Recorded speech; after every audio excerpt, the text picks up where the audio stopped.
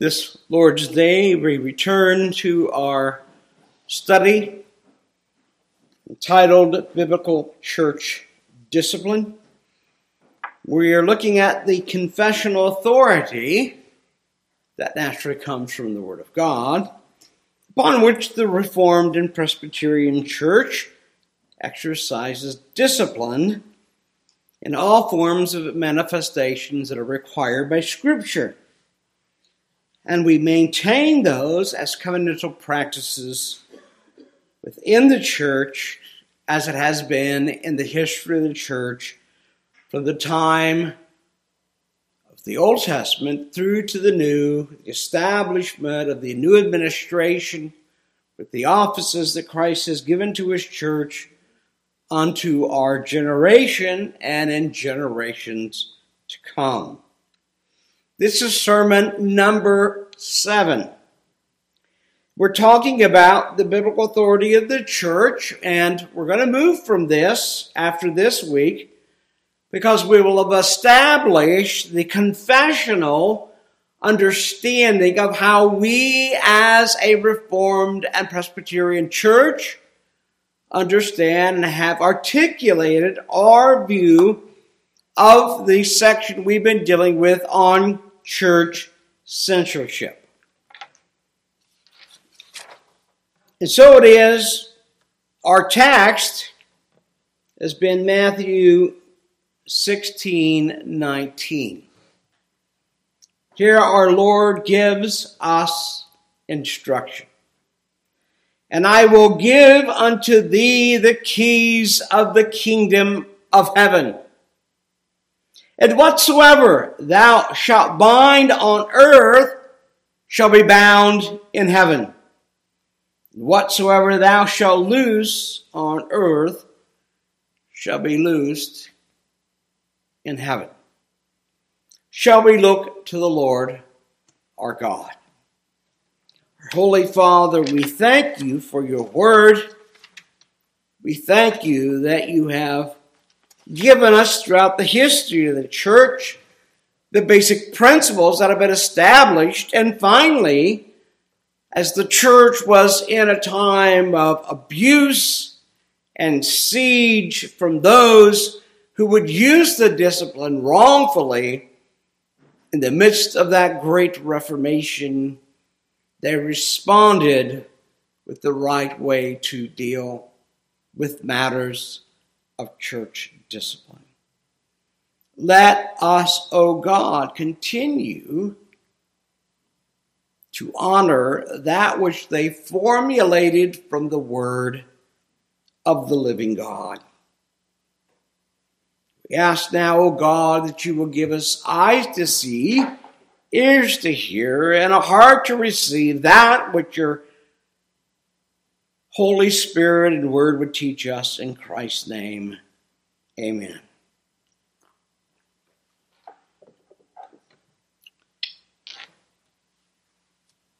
Before I go on to section 4,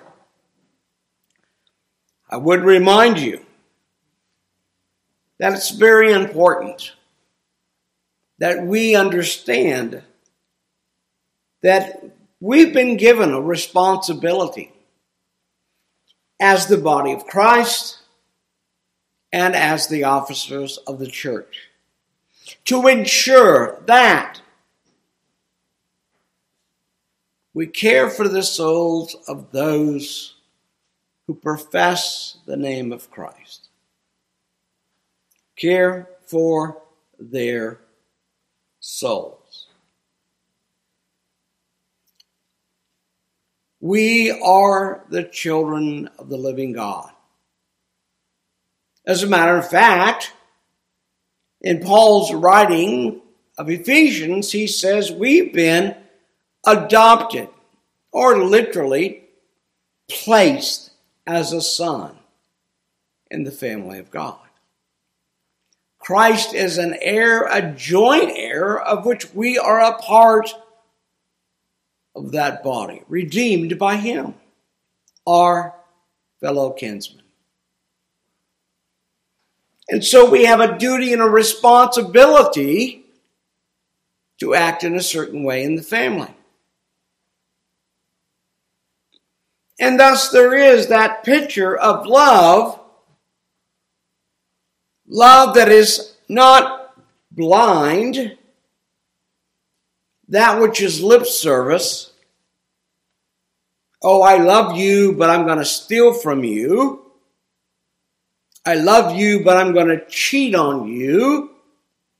I love you, but I'm going to kill you.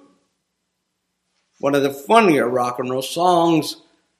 I loved her, but I had to kill her, and I can still hear her nagging in the backyard. I love it. It depicts life. I can love somebody and kill them anyway. That's the world we live in. And just saying, I love you, they believe it really means I love you.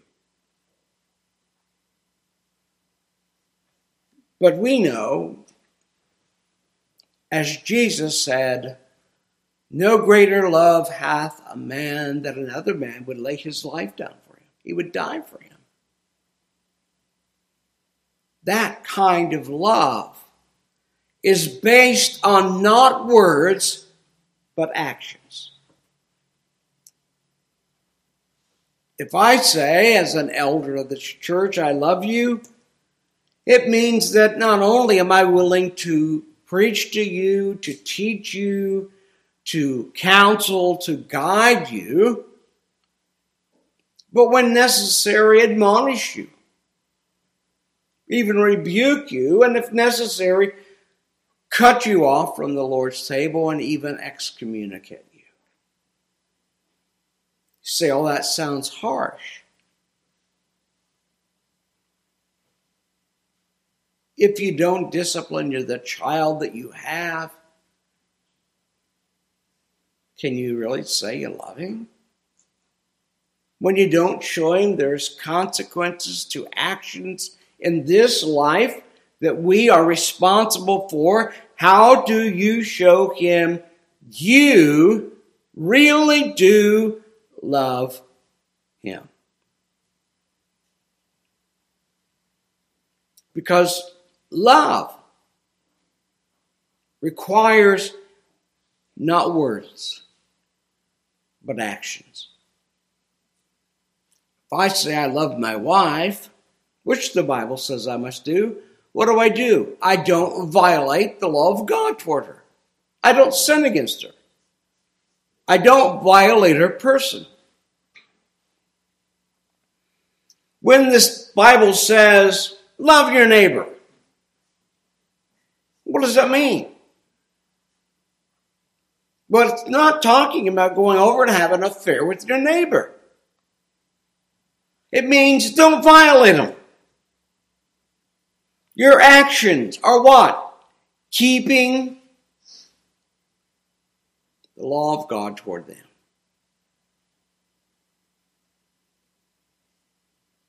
So you don't violate them as a person. Oh, so loving your wife and loving your neighbor are kind of the same thing. Yes. Well, guess what? The Bible says, love your enemy. Some people say, well, what does that entail?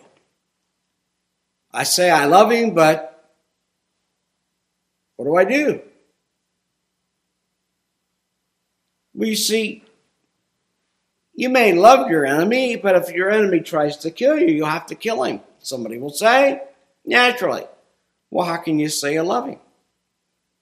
Well, I didn't violate the law of God toward him. He violated the law of God toward me. I was willing to live at peace with him. I was willing to not violate his person. I was not going to transgress the law of God against him. And in that way, we love our wives, we love our neighbor, and we love our enemies. When we say we are to love our children, what do? We teach them through our love and through our discipline that all sin has consequences as well as crimes. And to be sure, when you commit a sin or a crime, you will have to pay for it one day. God does not wink at crime, and the state is not going to take it lightly. You can come in and say, well, I really didn't mean it, but, the guy was standing there and I shot him. What else could I do? But I'll apologize. Kind of hard. He's dead. Well, I'll apologize to the family and go my own way. No, you won't. The state won't allow it. When you violate the law of God, well, I'll go my own way. No. If you say you're a Christian, God says to the church, discipline that person. Sins and crimes of the civil nature or criminal have consequences. And that's what we're talking about in all of this. Well, I want us to move on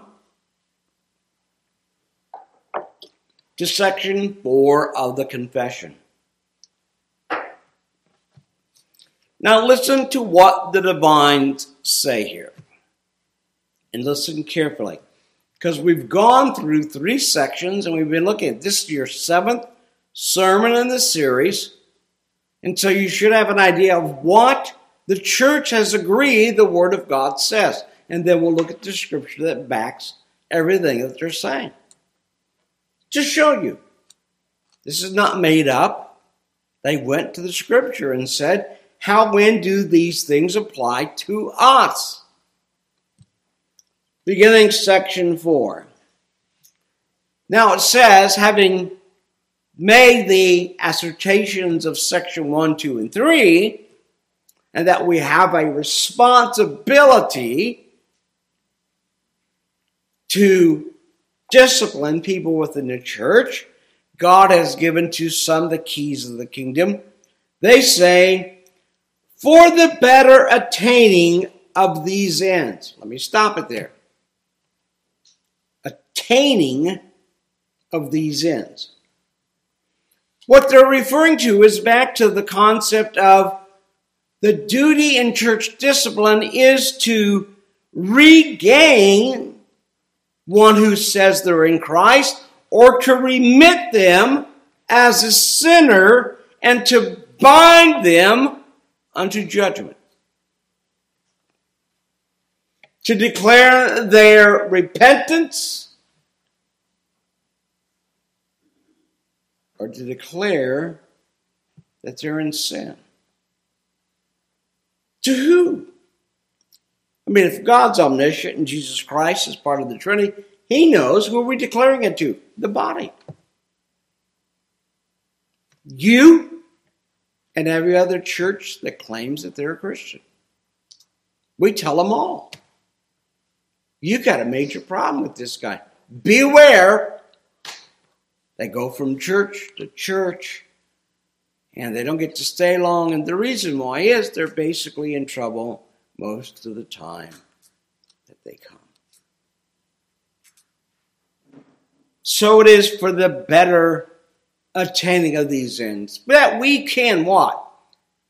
That we can institute a means by bringing them back to the fold. Or if necessary, remitting them back to their sin and saying they will not obey God's word. Thus, for the better attaining of these ends, the officers of the church, they said. Now, this is a part of the duty that the divines maintain belong to the church officers. It doesn't mean that it doesn't also deal with the rest of the church. Of course, the church has officers that they have voted in, that presbytery has ordained. And it is their duty to enact these sanctions. And so the rest of the body of Christ who also profess the true faith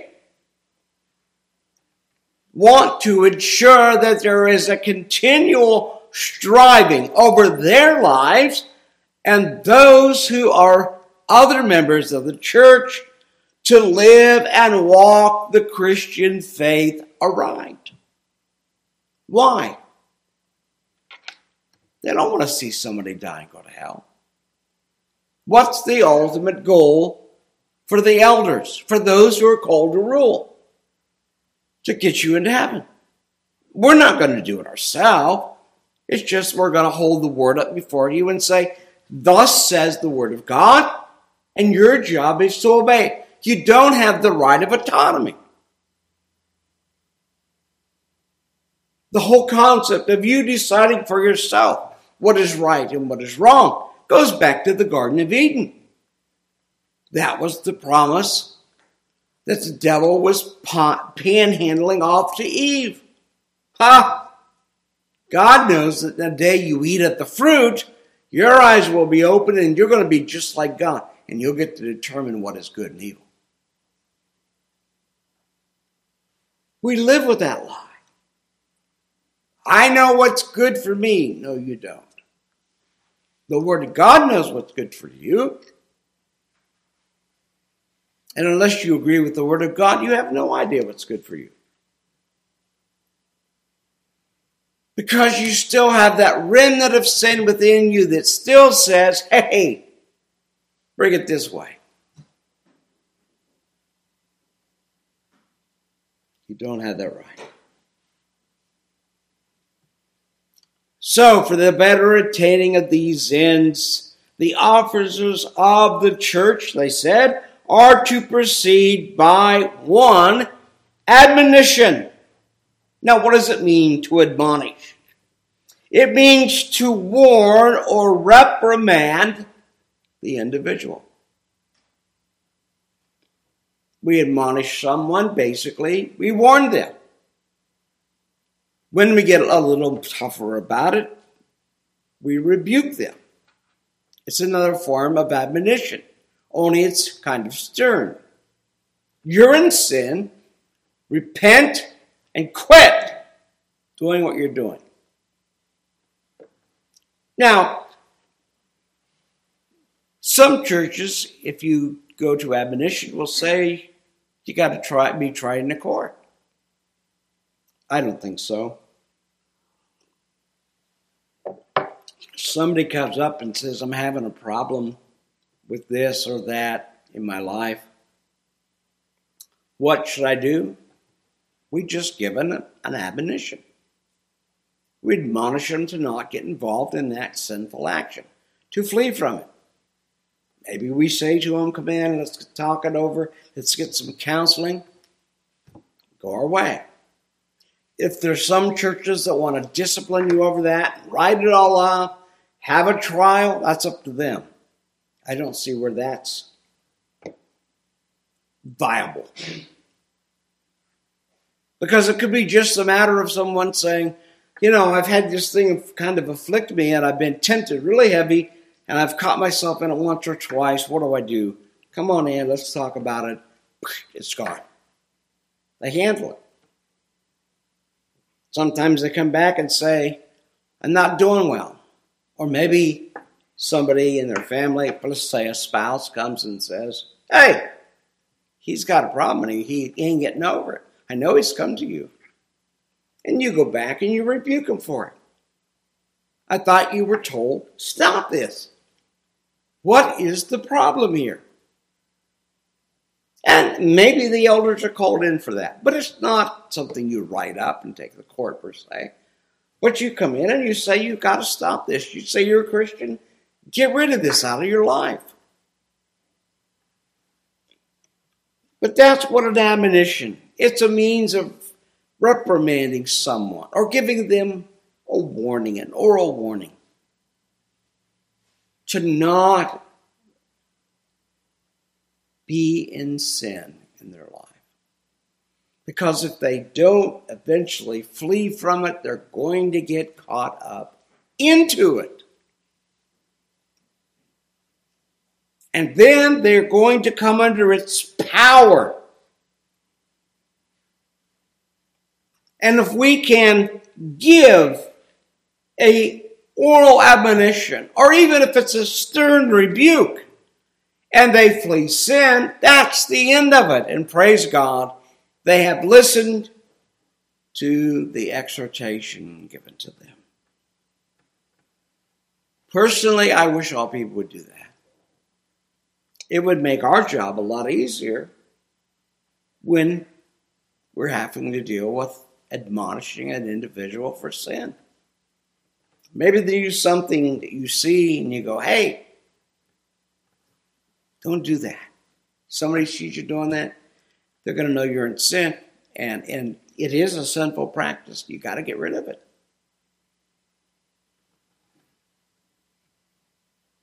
And I wish to God that they would do that, but they don't. Some just refuse to obey the Word of God. And you know what the natural response is? To change the meaning of the Word of God. Oh yeah, the Bible doesn't say that. That's not the way I interpret it. Okay. Wait till God gets done with you. You'll see what I'm talking about. You get punished one way or the other. Doesn't matter. So it is. We give admonishment. And there's things that they're just simple. I once had, and I won't tell you when, it's been years ago. Guy came to me and he said, Pastor, I need to talk to you. And I said, fine. He said,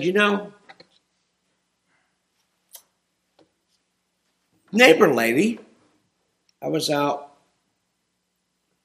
in the front yard raking up leaves, and she came out and was talking to me and then invited me in for a cup of coffee. And I thought, oh dear, I don't want to hear where this is going.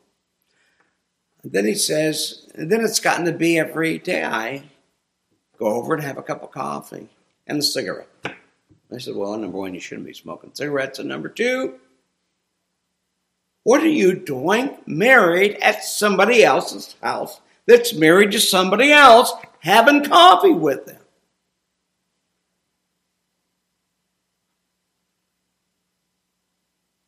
Now you could tell where he was leaning because he thought he was in a problem. And I reached up so gently, I really mean it. And I kind of tapped him on the face, not hard. And I said, did you feel that? He said, yeah. I said, imagine that coming about 150 miles an hour faster, only your wife is on the other end of that hand. Because she ain't going to be happy when she finds out you're over at this woman's house. You need to quit now. And you need to go tell her it was a mistake and you've repented of it and you were honest in owning up to it. He did. Thank God. It's so easy to get caught up in a small sin that could eventually become a very large sin. Well, they say if you admonish someone and they don't hear you, they said to proceed by admonition or suspension from the sacrament of the Lord's table for a season. That is, to refuse them to come to communion, which symbolizes a union with Christ. That we are feeding here on Christ. We are eating his flesh, drinking his blood symbolically in a spiritual way in which we are literally feeding upon our Lord. I am in union with Christ, and am I communion with him.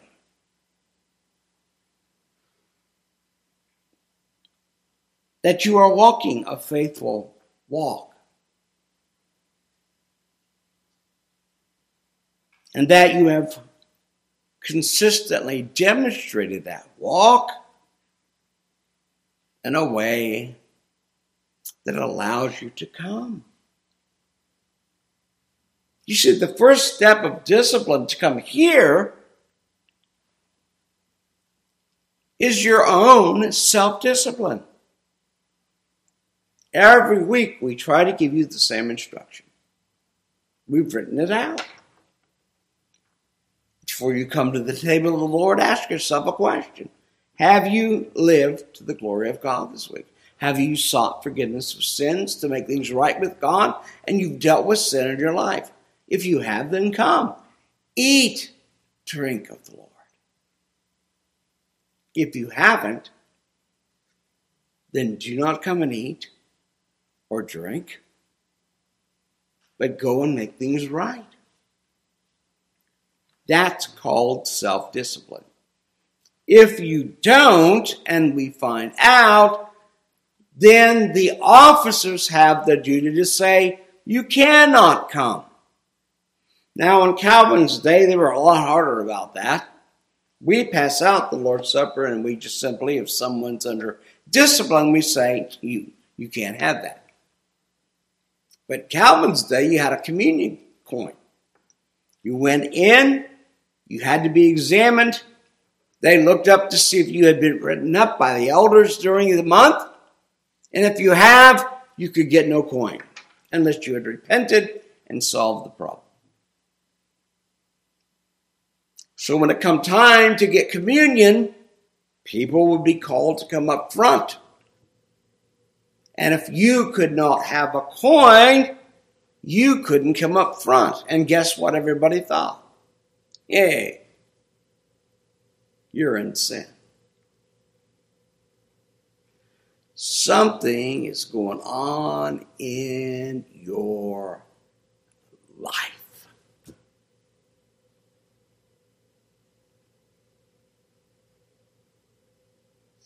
And you stood out like a sore thumb. Or is it a green thumb? I don't know. But anyways, one of those things. Why? Because you were in sin. And the elders had a duty to say to you, you can't come to the Lord's table. You'll bring judgment upon yourself. Every week we tell you about that right out of 1 Corinthians. It says some are sick, some are weak, but some have actually died because they have trampled underfoot the blood of Christ by eating of this table and drinking of that which represents the blood of our Lord and Savior Jesus Christ. So it is, the divines say, we go from admonition, which I think would be both a verbal and a warning and a rebuke. And that's usually how most of our church or book orders talk to us about it. First warn them, then rebuke them, and then cut them off from the Lord's table for a season. Sometimes this is referred to as the lesser action of an excommunication. Why? Because you're saying, because you're not acting like a Christian, we're not going to let you act like a Christian and show that you have communion with Christ. You're under discipline. Thus, until your lifestyle is restored properly and you're walking upright again according to the law, word of God, you will not come and eat and drink of the Lord's table. And so just by cutting you off, it's the lesser form of an excommunication. But they also go on and say, and by excommunication from the church. What does excommunication mean? Excommunication is a pronouncement that the individual is not truly a professing Christian. based on their sinful lifestyle, their rebellious living to the Word of God, the rejection of those who have been given the keys to the kingdom in saying to them, you need to do this, and you need to repent to get back in to where you need to be as a Christian within the body of Christ. They're saying this is a part of our duty. Do you like it? Of course not. It's confrontational. But all aspects of church discipline is confrontational. It is having to deal with people in sin. And you know what? I've never met somebody in sin that's happy with anybody confronting them about their sin. Never. Because they don't. They'll make up excuses. They'll change the meaning of the Bible so that it doesn't affect them. They'll get mad and leave your church. Why? They don't want to change from they want to find a place that will just let them alone, let them live any way they want to, and not get involved in their life. But they want you to think good of them, that's all.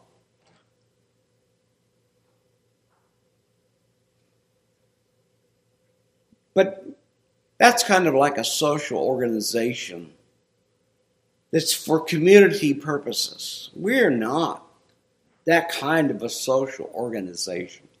We are a church. We're an organic body of believers who say that we're brothers and sisters in Christ, and we're to be living for God, to walk in the faith that He has brought us to walk in. Our love is obedience to Christ. That's the action. That's how we say to Christ, I love you. We are the bridegroom and He is the bride, or the groom. We got it backwards. We are the bride, He is the bridegroom. We're to be obedient to Him. He lays His life down for us. He loves us.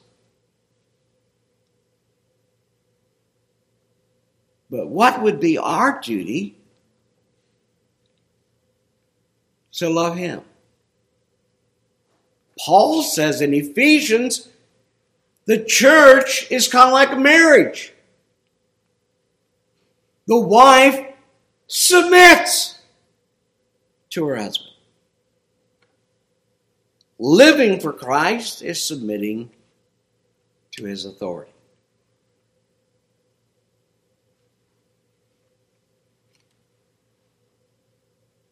So who does that on earth now? Those who are given the keys to the kingdom. You kind of get the principle that's involved here. It's very simple. And he goes on to say, or they do in section 4, according to the nature of the crime. Now, before you go, crime, they do not mean a criminal or civil crime. Because that is not in the purview of the church authority.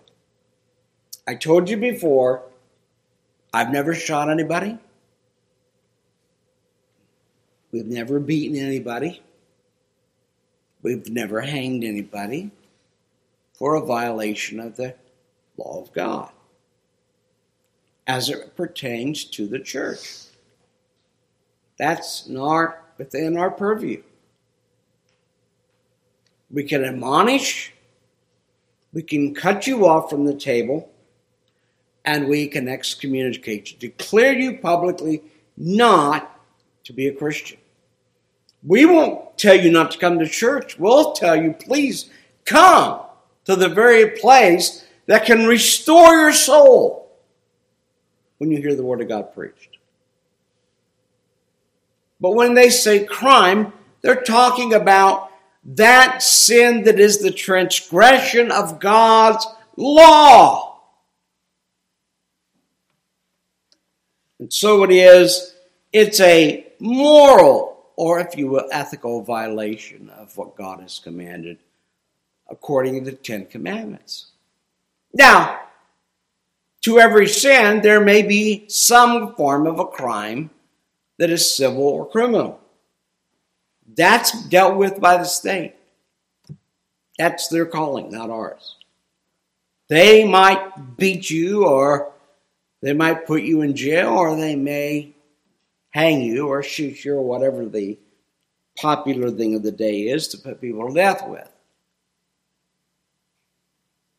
But we don't have that authority. But the divines were saying sin against God is like a crime. And depending on the severity of the crime, if necessary, they need to be excommunicated. Then they have this last section, and demerit. I love this word because when I was in college, Christian college, they had demerits. That was every time you got wrote up for something, you get so many demerits. And then over a period of time, if they accumulate, you were campus. That meant you couldn't leave the campus of the college where your dorm was, except to go to work. That was it. But the word demerit means the facts that are in purview of your actions. Those facts that deserve censure for exactly what they are. The demerits of the person. Well, Matthew 18:17 says to us, here Christ speaking, and if he shall neglect to hear them, and this is coming off of Matthew. Remember now, Matthew 18, two things you got to remember about church discipline. If I sin against, for example, Brother Jason, that is something that's private, personal. He and I, we got to work it out. He may go and get JP and enter and say, we're going to talk to the pastor and we're going to work this out. That's second step, because we didn't work it out the first time. Now, if I won't hear them, then they're to take it to the church. In our case, in our denomination, they take it to the presbytery and say, we need 3 ministers down here to have a trial. Pastor's in sin, we got a problem. We can't get this thing resolved. But there is a difference between a private sin and a public sin. When you sin, whether it's in public, that's some aspect of the Ten Commandments you violate. Doesn't matter what it is. Can be anything. But when it is done before all, then the rebuke is before all. That's the principle in the history of the church. If you sin publicly, you're going to be rebuked publicly. If you sin privately, then you got to do Matthew 18. But you can't do one thing publicly and then expect to have Matthew 18 apply to you. It doesn't work that way. And so this is what we're hearing at the end of this. If he shall neglect to hear them, tell it to the church. If he neglects to hear the church, that is, to hear what the church says and determines, let him be unto thee as a heathen, a non-Christian, and a publican, a tax collector. It's amazing the Lord didn't like tax collectors either. Well, you have another admonition of it. You can see where this is coming from. 1 Corinthians 5, 4 through 5, and verse 13. Beginning at verse 4. Here, Paul writing, he says, in the name of our Lord Jesus Christ, when you are gathered together, and my spirit, with the power of our Lord Jesus Christ. Verse 5. To deliver such a one unto Satan for the destruction of the flesh, that the spirit may be saved in the day of the Lord Jesus. Think about that. We're talking about what? Listen to what he says. Deliver them up to Satan. We do that when we excommunicate someone. We simply say, okay, God, we've done everything we can do. They want to live in sin. We're turning them over to Satan. From here on out, you have to deal with them. You will have to deal with their sin. And believe me, he does. But then verse 13 says, but them that are without God judges. That is, those who are from out the world. He goes on to explain it. He says, we're not of the world, but we live in the world. But he's not talking about judging the world, because we already know they're non-Christian. God judges them. But those who say they're of Christ, those we have to judge. And thus he says, therefore, put away from among yourselves that wicked person. By wicked, he means that person who is in sin. Put them away from you. Now, that doesn't mean that you violate the law of God toward them. You still have to treat them as a non-Christian. Kind of avoid some aspects of it if they want money because it's a tax collector. But you don't violate the law of God toward them. I mean, if your neighbor who is a heathen comes over and says, some guy's trying to kill me and he's got a gun and he's chasing me, you defend them. You help them. There's always a place to help. There's always a place of benevolence, even to the lost. The lost also have the right of us being kind and generous to them. But we do not invite those who are in sin to come and participate in a fellowship as if they've not sinned. When in reality, they've already been declared a non-Christian. I don't have my neighbors over to fellowship with me. I don't. I fellowship with Christians. I don't have a lot in common with non-Christians. I can be nice to them. Oh, if I meet them somewhere, I could talk to them. But I'm not their buddy. I'm not their best friend. Am I kind? Yes. Do I keep the law of God toward them? Yeah, I don't steal, cheat. I don't do anything to violate the 10 Commandments toward them. But when we have someone who says they're of Christ and they are acting with sin in their life and they're wicked, he says, therefore put away from among yourselves the whole body. So we don't shun. We don't see them and turn our back. Walk away. If they come and say, I need help. This has happened. You know, my car's in the ditch. We go help them get it out. We still treat them with Christian kindness. We still don't violate the law of God toward them.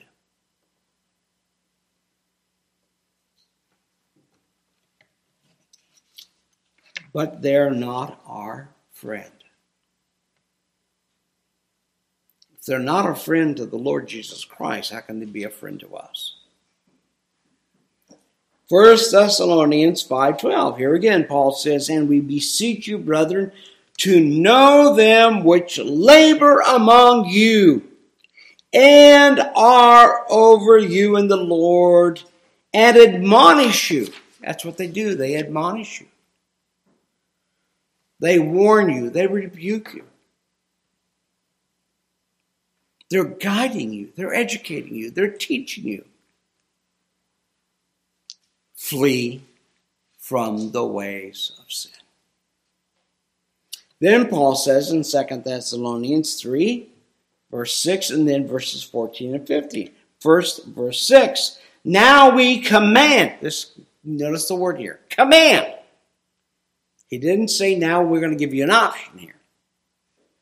Now we command you, brethren, in the name of our Lord Jesus Christ, that you withdraw yourselves from every brother that walketh disorderly.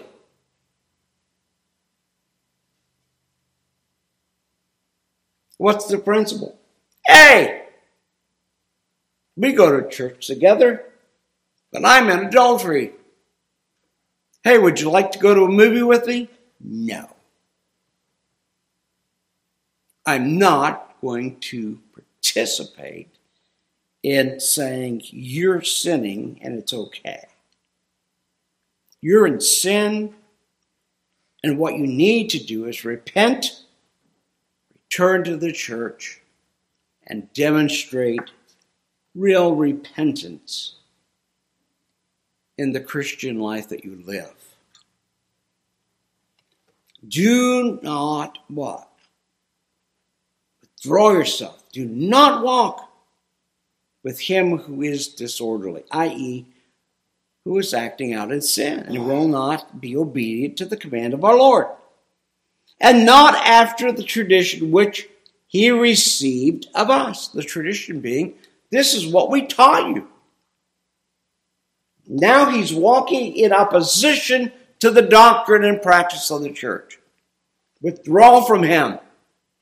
They're wicked. I don't know how much plainer that can get. Not easy. Did I say violate them by stealing or cheating or lying to them? No. You never violate anybody with the law of God. You always act with kindness and courtesy toward anyone. We, as far as possible, live at peace with all men, but we do not participate in their sin. Now he says, verse 14, and if any man obey not our word by this epistle, by what we have taught, note that man, and have no company with him. Note him, have no company with him. Why? That he may be ashamed. Verse 15, yet count him not as an enemy, but admonish him as a brother. He says he's of the faith. We're not going to fellowship with him. We're not going to participate in his sin. But we're not going to say he's Satan personified. Why do we do these things? Why do we admonish? Why do we cut him off from the Lord's table? Why do we excommunicate him? Because he says he is a brother. And these are things that are designed to do what? To bring him back to the body of Christ. To restore himself. To show that he really is a disciple of Christ. And then in Titus 3:10, and we'll close. A man that is a heretic, after the first and second admonition, reject. The Bible is clear. This is why the divines have written this chapter on censorship. It has a purpose. It demonstrates the love of Christ in us toward those who say they love Christ. I mean, if you really love somebody, you're going to try to win them back. I know people say, oh, they discipline here at that church. They're mean. No, they're not. They love you like a child. And if they don't discipline you, they don't love you. That's the big lie. Yeah, nobody likes discipline. I'm under it all the time. Everything I say and do is governed by my presbytery. I'm never out from under their authority. Ever. And the presbytery is never out from under the authority of the whole General Assembly. There is accountability all the way around.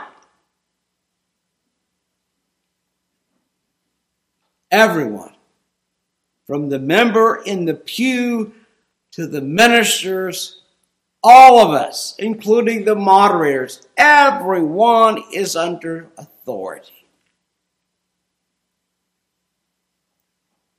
and is responsible for their actions. I'm telling you, when the divines wrote these sections, they were saying to the church, how can you say you love Christ and not follow the command of God? Not follow the command given in His Word.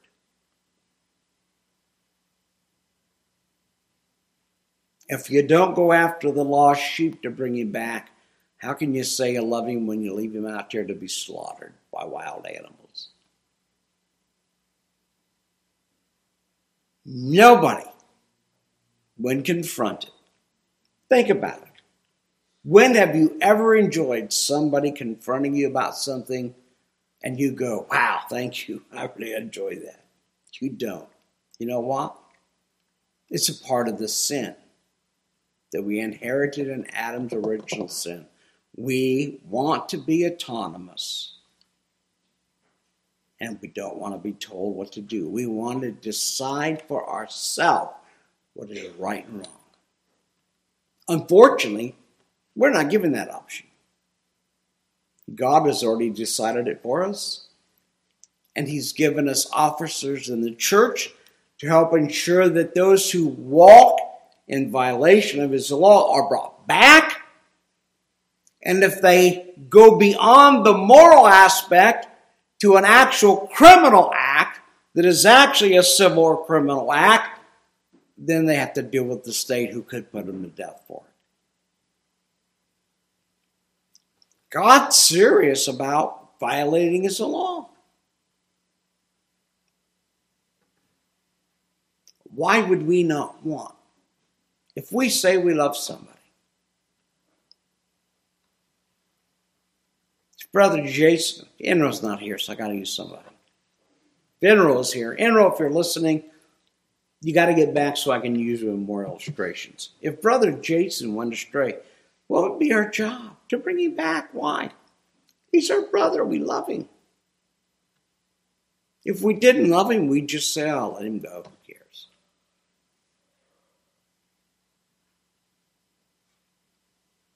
No. We love him. We want him back.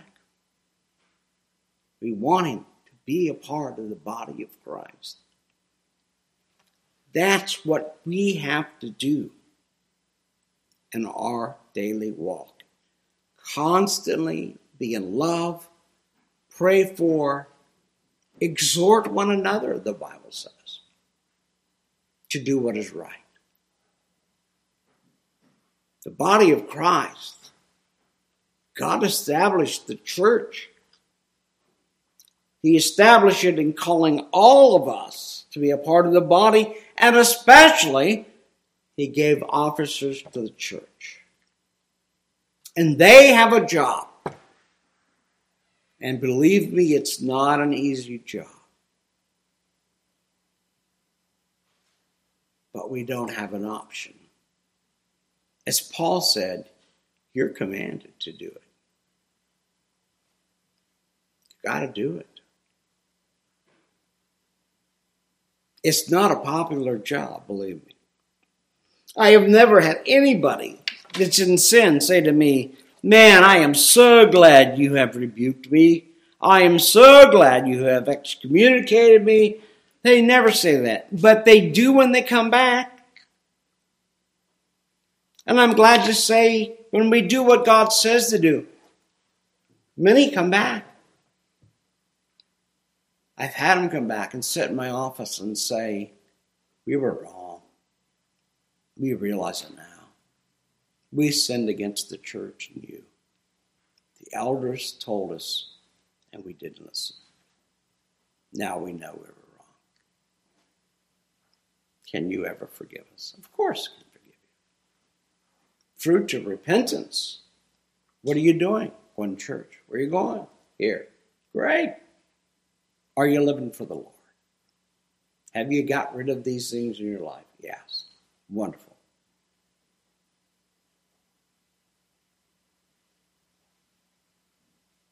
When you see that, you think back and say, oh God, thank you, thank you, thank you. For what I could not do, you have done in their life. What a blessing. What a blessing to see people brought back by the grace of God. And say, we've sinned horrible. Many come back to be a part, to rejoin, to stand up and say to the body, we were wrong. We want to admit it. We want to be brought back into the church.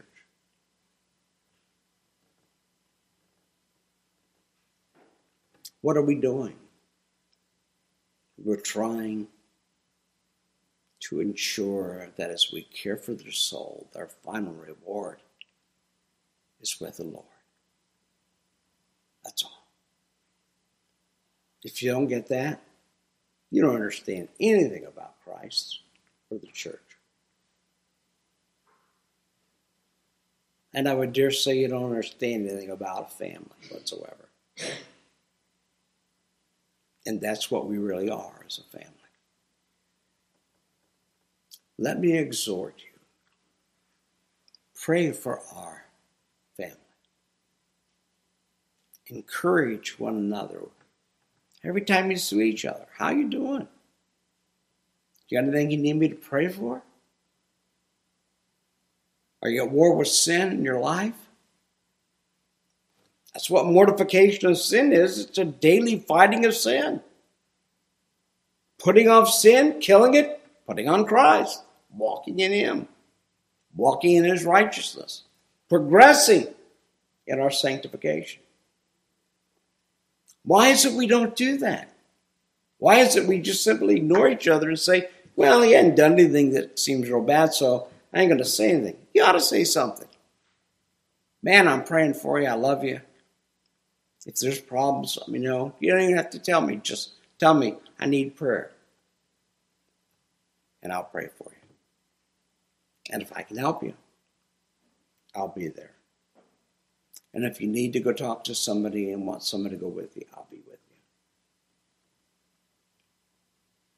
That's what a real family does. We're not a club. We're a family in Christ.